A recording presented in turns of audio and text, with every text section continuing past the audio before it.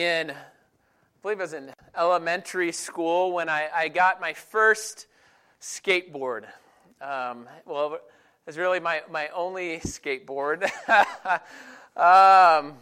But I was very excited about it. I'm pretty sure it was on clearance at Kmart because that's probably the only way I would have bought it. I think I maybe even used my own money on that one.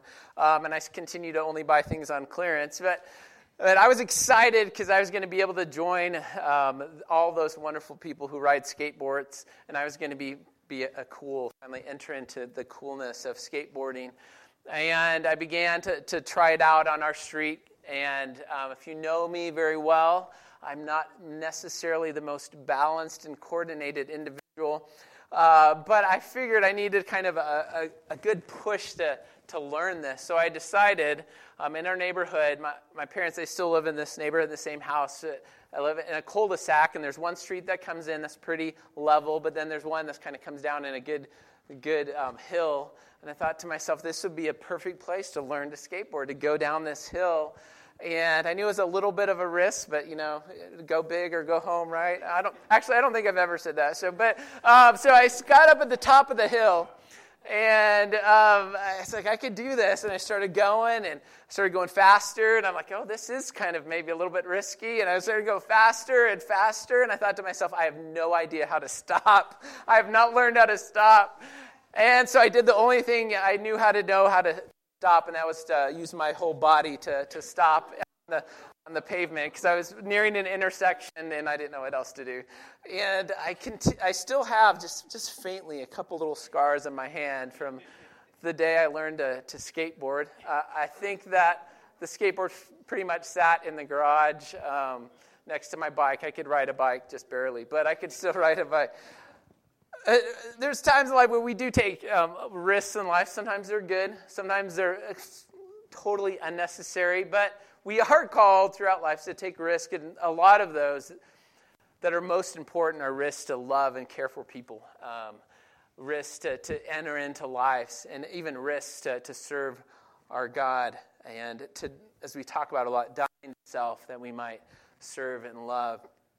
And in Ruth, there's huge risk. And especially in this chapter, in chapter 3, we're kind of in Act 3 of this story, and we see this huge risk of Ruth, but it's loving to care for Naomi. So we're going to walk through that a little bit today.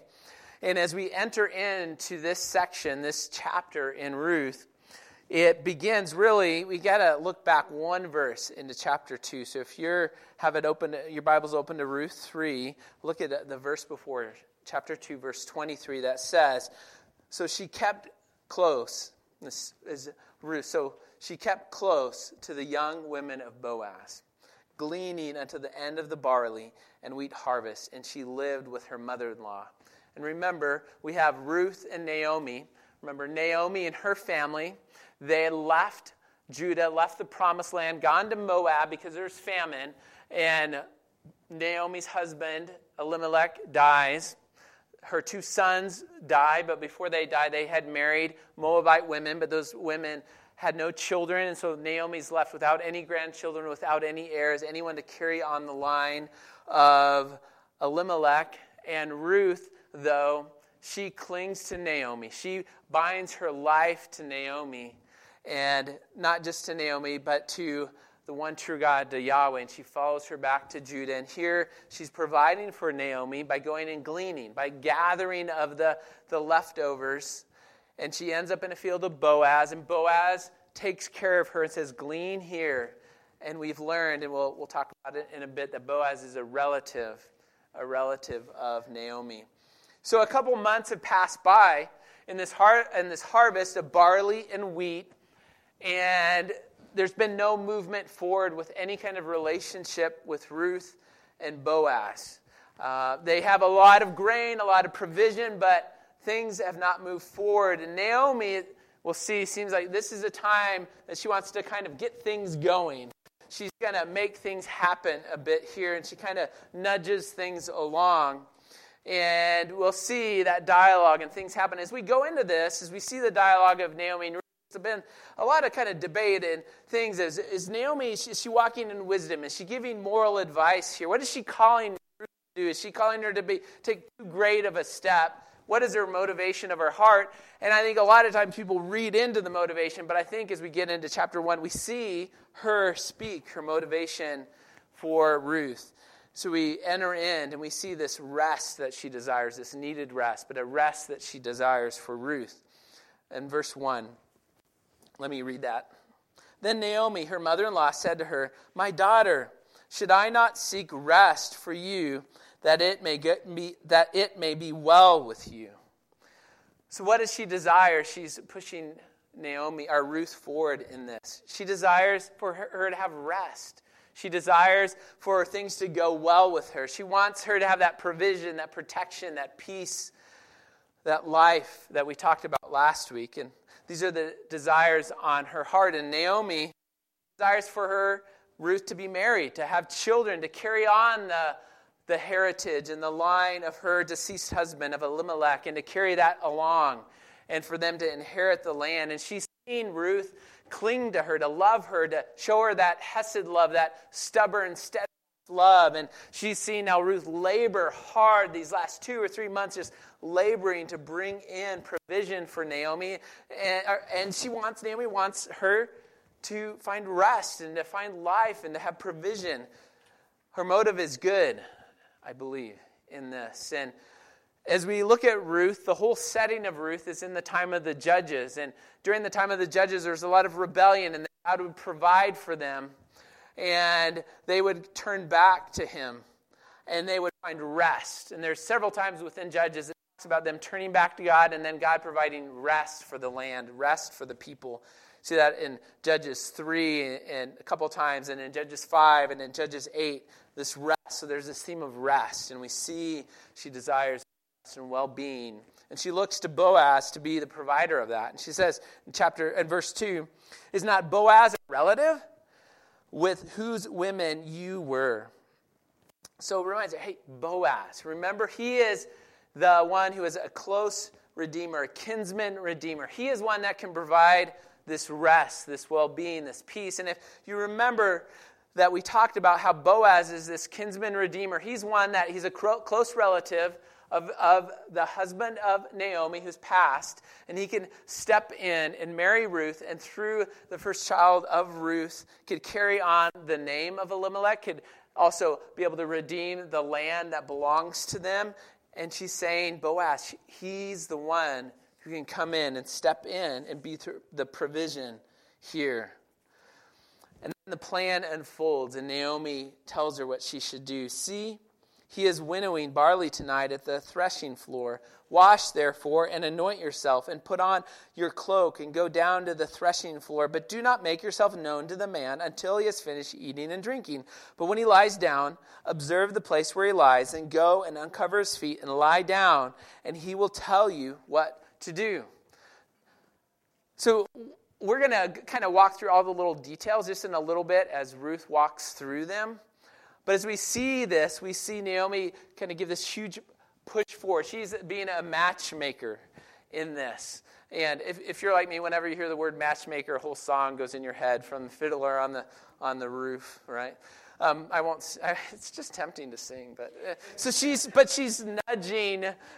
Maybe it's a strong nudge for this to happen. And again, there's some commentaries on the book of Ruth that are really harsh on Naomi, and saying that she's not trusting God and maybe trying to make things happen in her own timing, and even possibly calling Ruth to commit sin, to even seduce Boaz.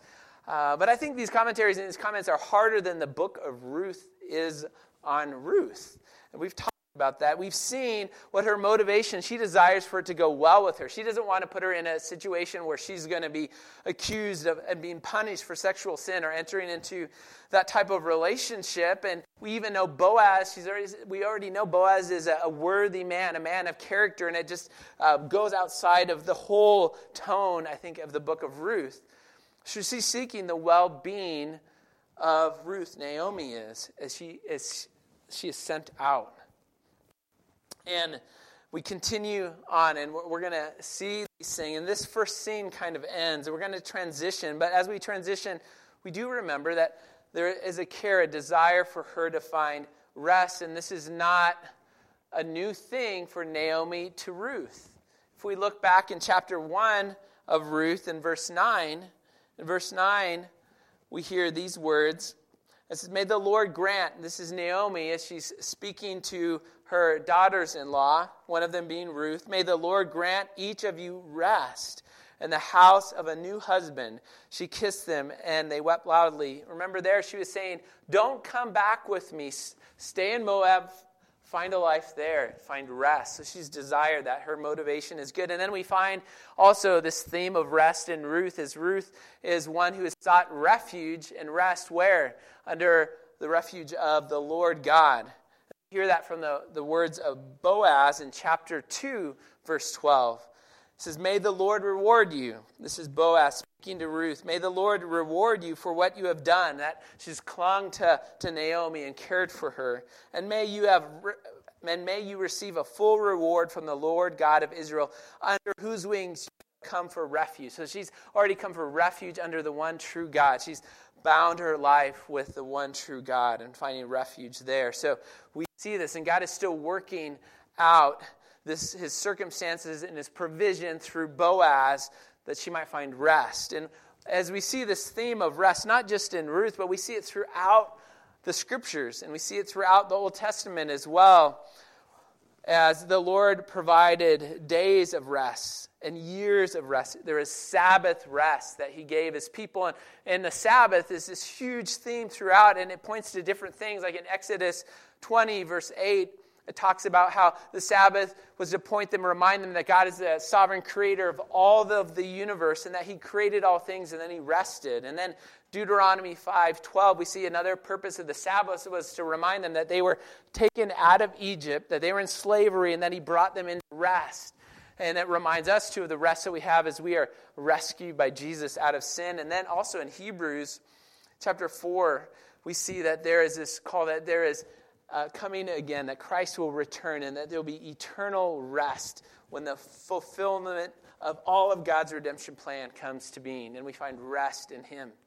I think of a quote, a well-known quote by St. Augustine or Augustine, depending on how you want to name him or call him. It says, Thou hast made us for thyself, and our hearts are restless until they find their rest in thee. And then even more famous, hopefully, the words of Jesus that I quote often, Matthew 11:28, "Come to me, all you who are weary and heavy laden, and I will give you rest." So there's this call of rest, this theme of rest, and it's a rest from anxieties and cares and burdens and toils and struggles, and we're called not to carry all of them. When we looked at in 1 Peter chapter 5, we're called to humble ourselves under the strong, mighty hand of our God, and that he will lift us up in his due time, in the right timing, and we humble ourselves by casting our cares and our anxieties upon him. And this rest that we desire, it's not just a physical rest. Yes, there will be a full physical rest in the Lord. We find that, but it's a rest from struggles, a rest from guilt, a rest from even just feeling that we're not enough.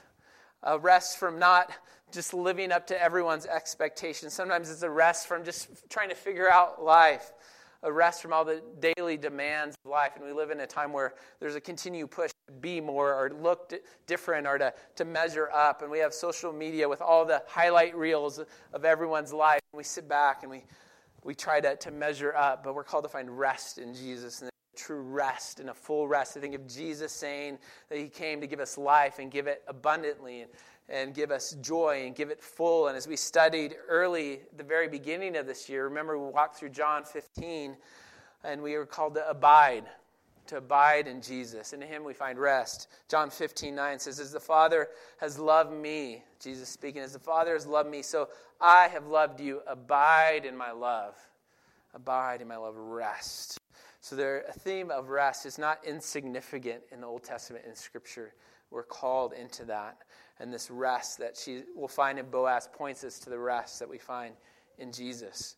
So even in our home or with our kids, may we be that we don't add burdens to the shoulders of kids and relatives and others, but we find rest and we should point them to Jesus again and again. So rest.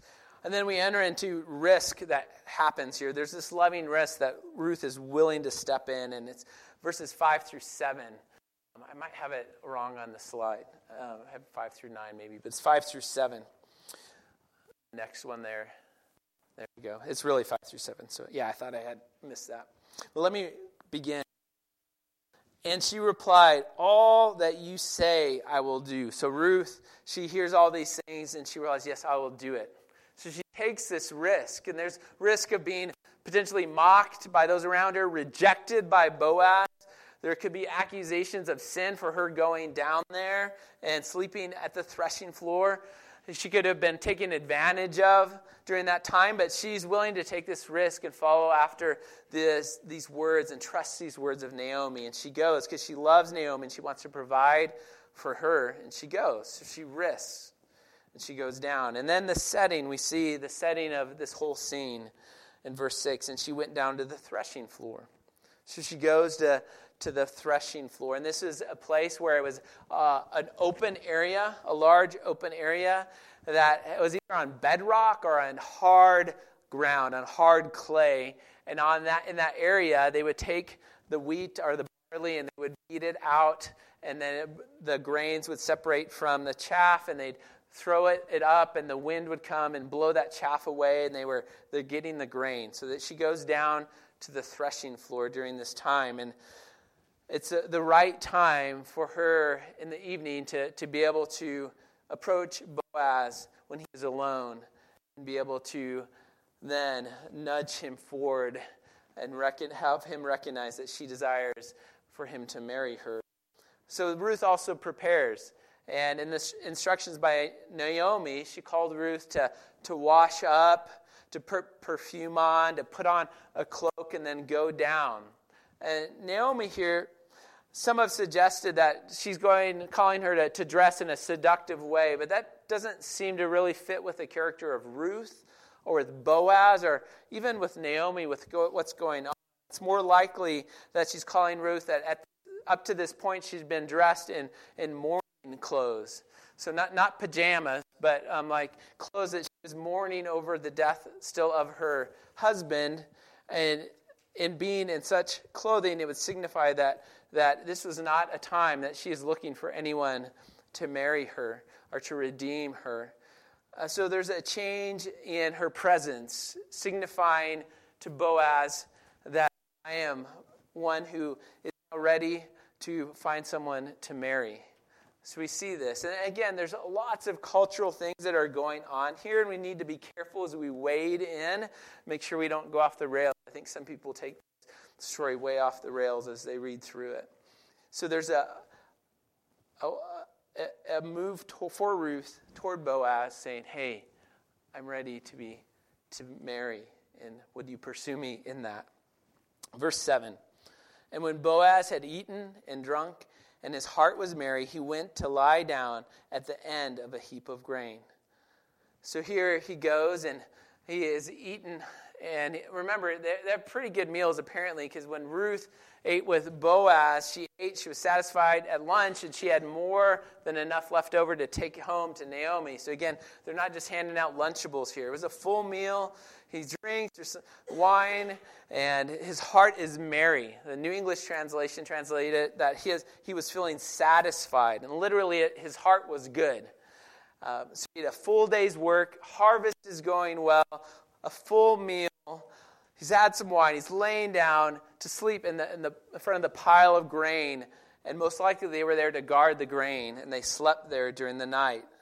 And he is there in the right time, in the right place, away from others, so that Ruth has an opportunity to nudge Boaz forward in this. And now some, again, have indicated that maybe Boaz, actually, they think maybe he was drunk here. But as you read through this, as he wakes up, we're going to see him. He is very clear-headed.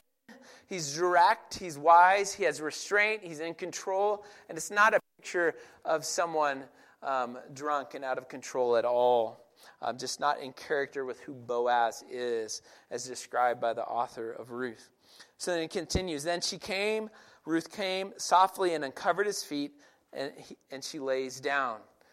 Again, lots of cultural things going on here that we have to wade through and try to understand what's happening here and ask what exactly has Naomi encouraged Ruth to do here, and what are the moral implications of sexual overtones happening here? Is there sexual misconduct happening in this passage? And we know throughout the Old Testament there's plenty of stories of that, of sexual misconduct, from that of Abraham and Hagar to even the origin of the Moabites through the incestual relationship of Lot and his daughters. And we talked about how the Moabites are the kind of the hillbilly cousins of the Jews. And so that it's not, that is not what's happening here. In this, as Ruth uncovers Boaz's legs and lies down, this is a cue, a nonverbal indication of requesting marriage from Boaz. And even that's confirmed as Naomi says, he will tell you what to do, because she knew that this would be an indication of what she was desiring, that she was desiring marriage from him and him to pursue her in that, and that he would tell her what to do. Again, we're reminded, we kind of wade through these things of what is going on and what is being expressed. She's expressing, again, interest in Boaz marrying her. And in our culture, we do that in different ways, just kind of initiating. I remember there's a time with Kelly. We'd been friends for a while, and she had no idea that I was maybe interested, and she had moved from one apartment to another, and she was cleaning up her apartment. And it was on a Sunday afternoon, and I knew she was going to go clean. And I gave her a phone call. I said, hey, could you use some help cleaning? And she said, I think I got it. And she hung up. And I was like, okay, well, that didn't go so well. And then then I didn't know, but she called her little sister and said, hey, this guy Dave, he called me and wanted to know. And she's like, her little sister was like, he's interested in you. Call him back right away. And she did call me back, and she said, yeah, I guess I could use your help. And, so here, Ruth's just saying, hey, this is time. But there's a lot of risk, and she's risking a lot to love and care for Naomi. And we'll see in a little bit that Ruth, she could have pursued someone younger. She could have pursued anyone to marry and provide for her. But she goes after Boaz, who is older, but part of the family line that she could provide not just for herself, but for Naomi and for her line and her inheritance and the line of Elimelech, that it might continue. So she lovingly risks. And there's times where we're called to lovingly risk for people, to enter into difficult relationships. And we've talked about that even in humility, that we need so much grace and humility because it means risking our life often for others as we walk in to humility. Sometimes there could be accusations, or we could experience loss and grief when we love. But she goes forward, and we see this stubborn, steadfast love of Ruth for Naomi that's played out in these pictures. And then we see Boaz's response, and we see really this obedient restraint of Boaz. There's much restraint. Verse 8, at midnight, the man was startled and turned over, and behold, a woman lay at his feet. He said, who are you? So you can just imagine, it's in the middle of the night. Most likely they're there guarding the grain, so they're probably on high alert a little bit, and all of a sudden he wakes up with someone there, and it's kind of like, I know in our house, the way that our door is for our bedroom, on my side of the bed is closest to the door, and there's some nights where I wake up and their faces there. They're of our kids, but their faces there, and you kind of, it's like, okay, we got to settle down, and it's frightening. So I can just imagine, he says, oh, who are you? And this, and a kind of, maybe his voice cracked a little bit. I can only imagine. And he probably wipes the drool off of his face and he's like, who are you? And Ruth says, I am Ruth, your servant. Spread your wing over your servant, for you are a redeemer. Or it could, maybe your translation says, spread your garment, a corner of your garment over your servant. It's a different wording for the same, or different translation for the same wording. And this echoes back to Ruth 2, verse 12 that we already read before, where Boaz says, let me read it again, the Lord repay you for what you have done, and a full reward be given you by the Lord, the God of Israel, under whose wing you have come to take refuge. So there's this picture of her taking refuge under the wing of Yahweh. And now Ruth is asking Boaz to be that provision, to be that protector. And she's not ultimately, this phrase in it, she's requesting that he be the refuge through marriage. That's what's being requested here from him. And we're going to see that as we see in the context of all this, that this is the request that she's asking, is that he be that protector through marriage. And this is also, we see this, the same wording that's used, this covering of the garment, of a corner of a garment. It's used elsewhere in the Old Testament. From David Strain, who's a pastor and a commentator. He said, she is proposing marriage to him. This is a euphemism for marriage in the Hebrew Bible. God himself uses it metaphorically to describe his covenant with Israel as a betrothal in Ezekiel 16:8. Let me just read Ezekiel 16:8. You can see this picture. When I passed by you again and saw you, behold, you were at the age for love, and I spread the corner of my garment over you and covered your nakedness. I made my vow to you and entered into a covenant with you, declares the Lord God. So we see this picture. It's a symbolic declaration of a husband providing, and this picture of marriage and proposal that's being played out here. So in this, though, we do see that Boaz, he could have taken advantage of Ruth in any moment here. It's dark. And it's this is a risky situation that she's entering in, but Boaz is restrained. He, not even in the smallest way, does he take advantage of Ruth in this moment. Her purity is upheld, and Boaz, again, he's a man of great character, and he's stepping in to redeem. And there's great kindness that we see, and he expresses even the kindness of the Lord through his action. In verse 10, we continue. And he said, may you be blessed by the Lord, my daughter. You have made this last kindness greater than the first, in that you have not gone after young men, whether poor or rich. And now, my daughter, do not fear. I will do for you all that you have asked, for all my fellow kinsmen know that you are a worthy woman. So we see that Ruth is one who is of great kindness, of great character. And Boaz has seen this great kindness that she has shown first to Naomi and now to him, in going not after anyone else, but following and providing through this Redeemer, pursuing after Boaz. And there's great kindness in this. And he sees her great character, and the whole community has seen the great character of Ruth. As she's worthy, she's virtuous. And this is the same word that earlier was used to describe Boaz, and it's the same word used to describe the woman who fears the Lord at the end of the end of Proverbs 31. And actually in the Hebrew Bible, the book of Ruth comes right after Proverbs of that chapter of the woman of virtue, and they're kind of paired up there in the Hebrew Bible, in the canon of the Hebrew Bible. So here we see this. So Boaz here, again, he's not taking advantage of Ruth in any way in this vulnerable situation. He's showing great character and honor and restraint in the situation. And he's walking through things well with her, and he gives her honor and speaks high words of honor and care and kindness to her, as he should. It's a picture of how a man should lovingly care for another. So we see that here. And then verse 12, this restraint continues. And now it's true that I am a redeemer, yet there is a redeemer nearer than I. Remain tonight, and in the morning, if he will redeem you, good. Let him do it. But if he is not willing to redeem you, then as the Lord lives, I will redeem you. Lie down until the morning. So here, again, this picture, he doesn't skip any steps. He doesn't go and remove and step over any barriers that were there in accordance to how things should go according to the law of God. There was a redeemer. There's a family member closer than he that he was going to go to first.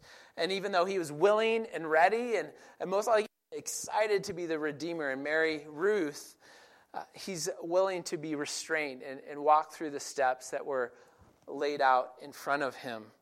And he does go straight away. He says, I'm going to go straight away in the morning, and I'm going to pursue her. So we see this, that he is able to just allow things to go by plan. He doesn't step over any obstacles. He doesn't short circuit the way that God had lined out, that there is someone else that should step in first.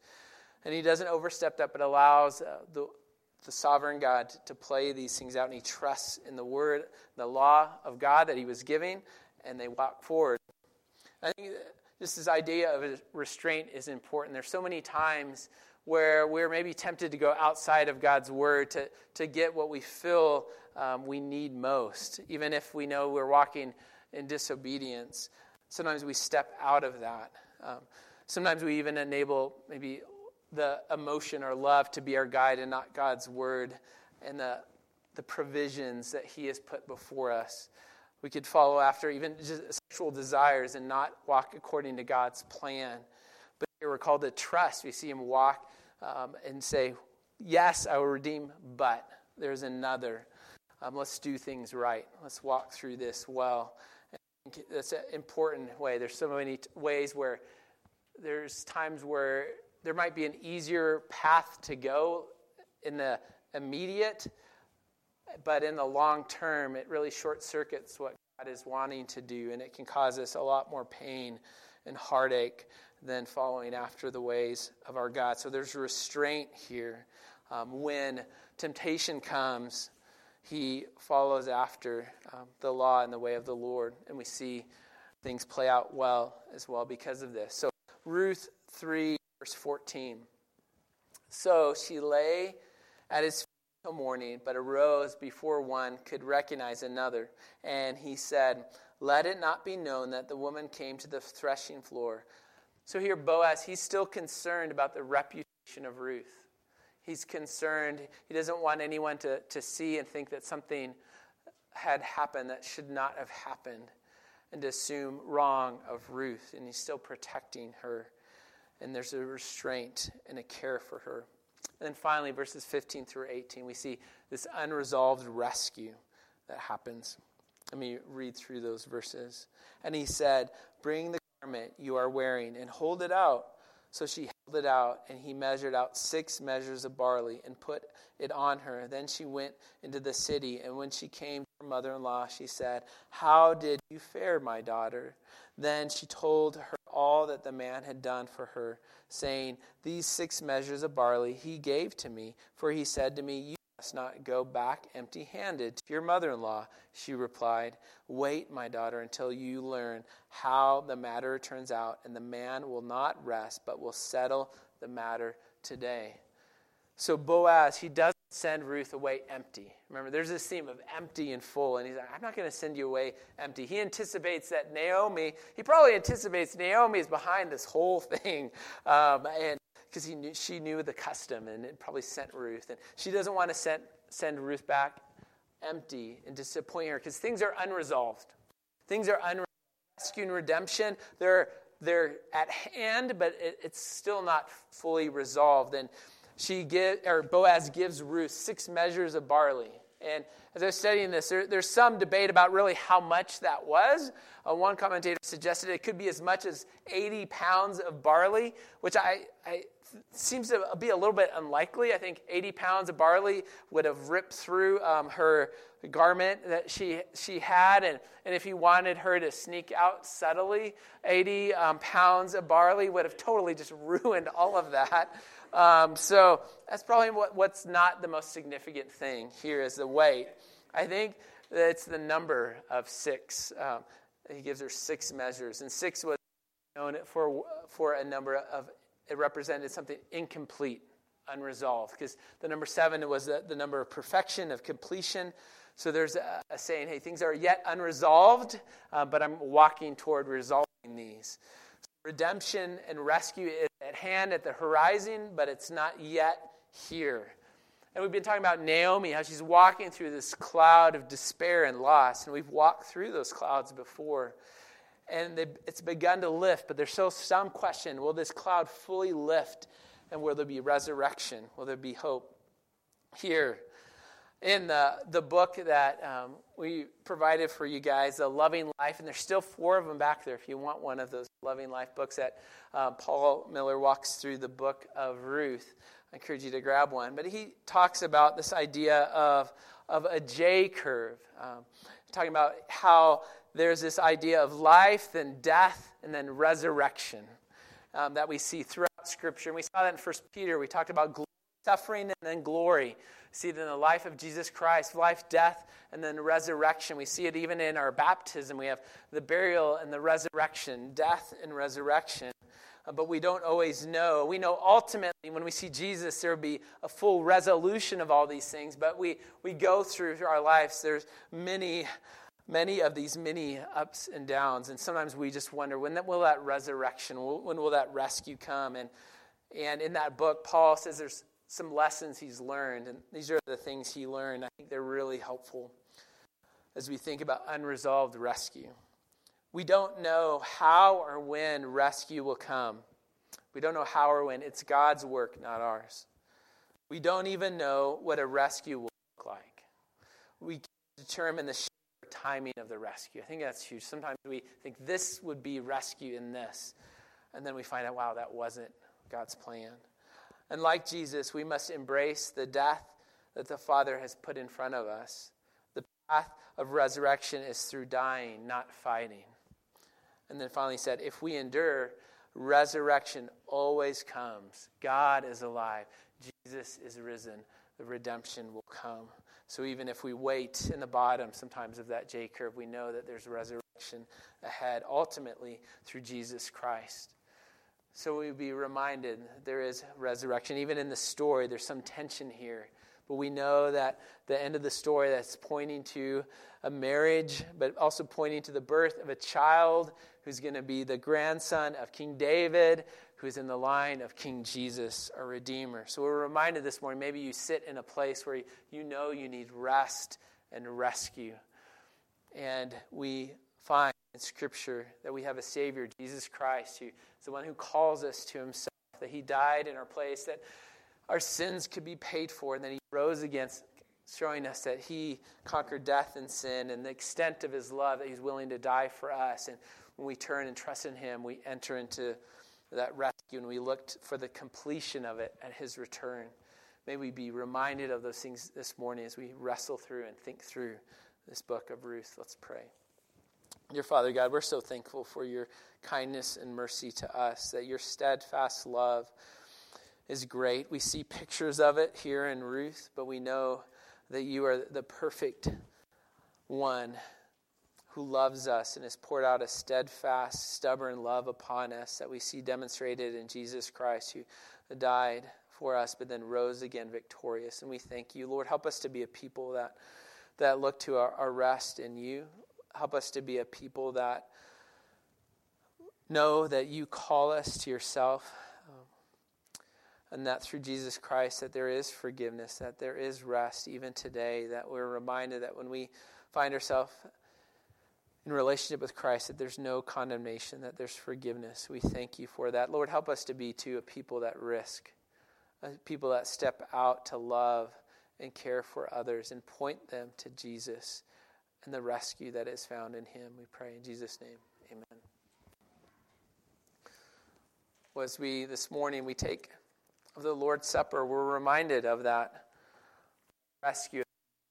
We're reminded of his birth, his death, his suffering for us in our place, but then his resurrection.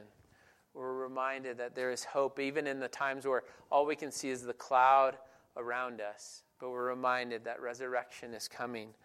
We don't always know what it looks like as far as in our personal walk of the different trials, but we know ultimately that when we die, we will be with Jesus, or when he comes again, we will be with him fully, and that there will be a new heaven and new earth, and we can be reminded of those things and look to eternity in the midst. And as we take of the Lord's Supper, we're reminded of the death of Jesus Christ in our place, with the bread that represents his broken body and the cup, his spilt blood, that he died for us on the cross, but then rose again victorious. And we celebrate those things this morning, and we can be reminded of his rescue. Sometimes it feels unresolved, but we can remember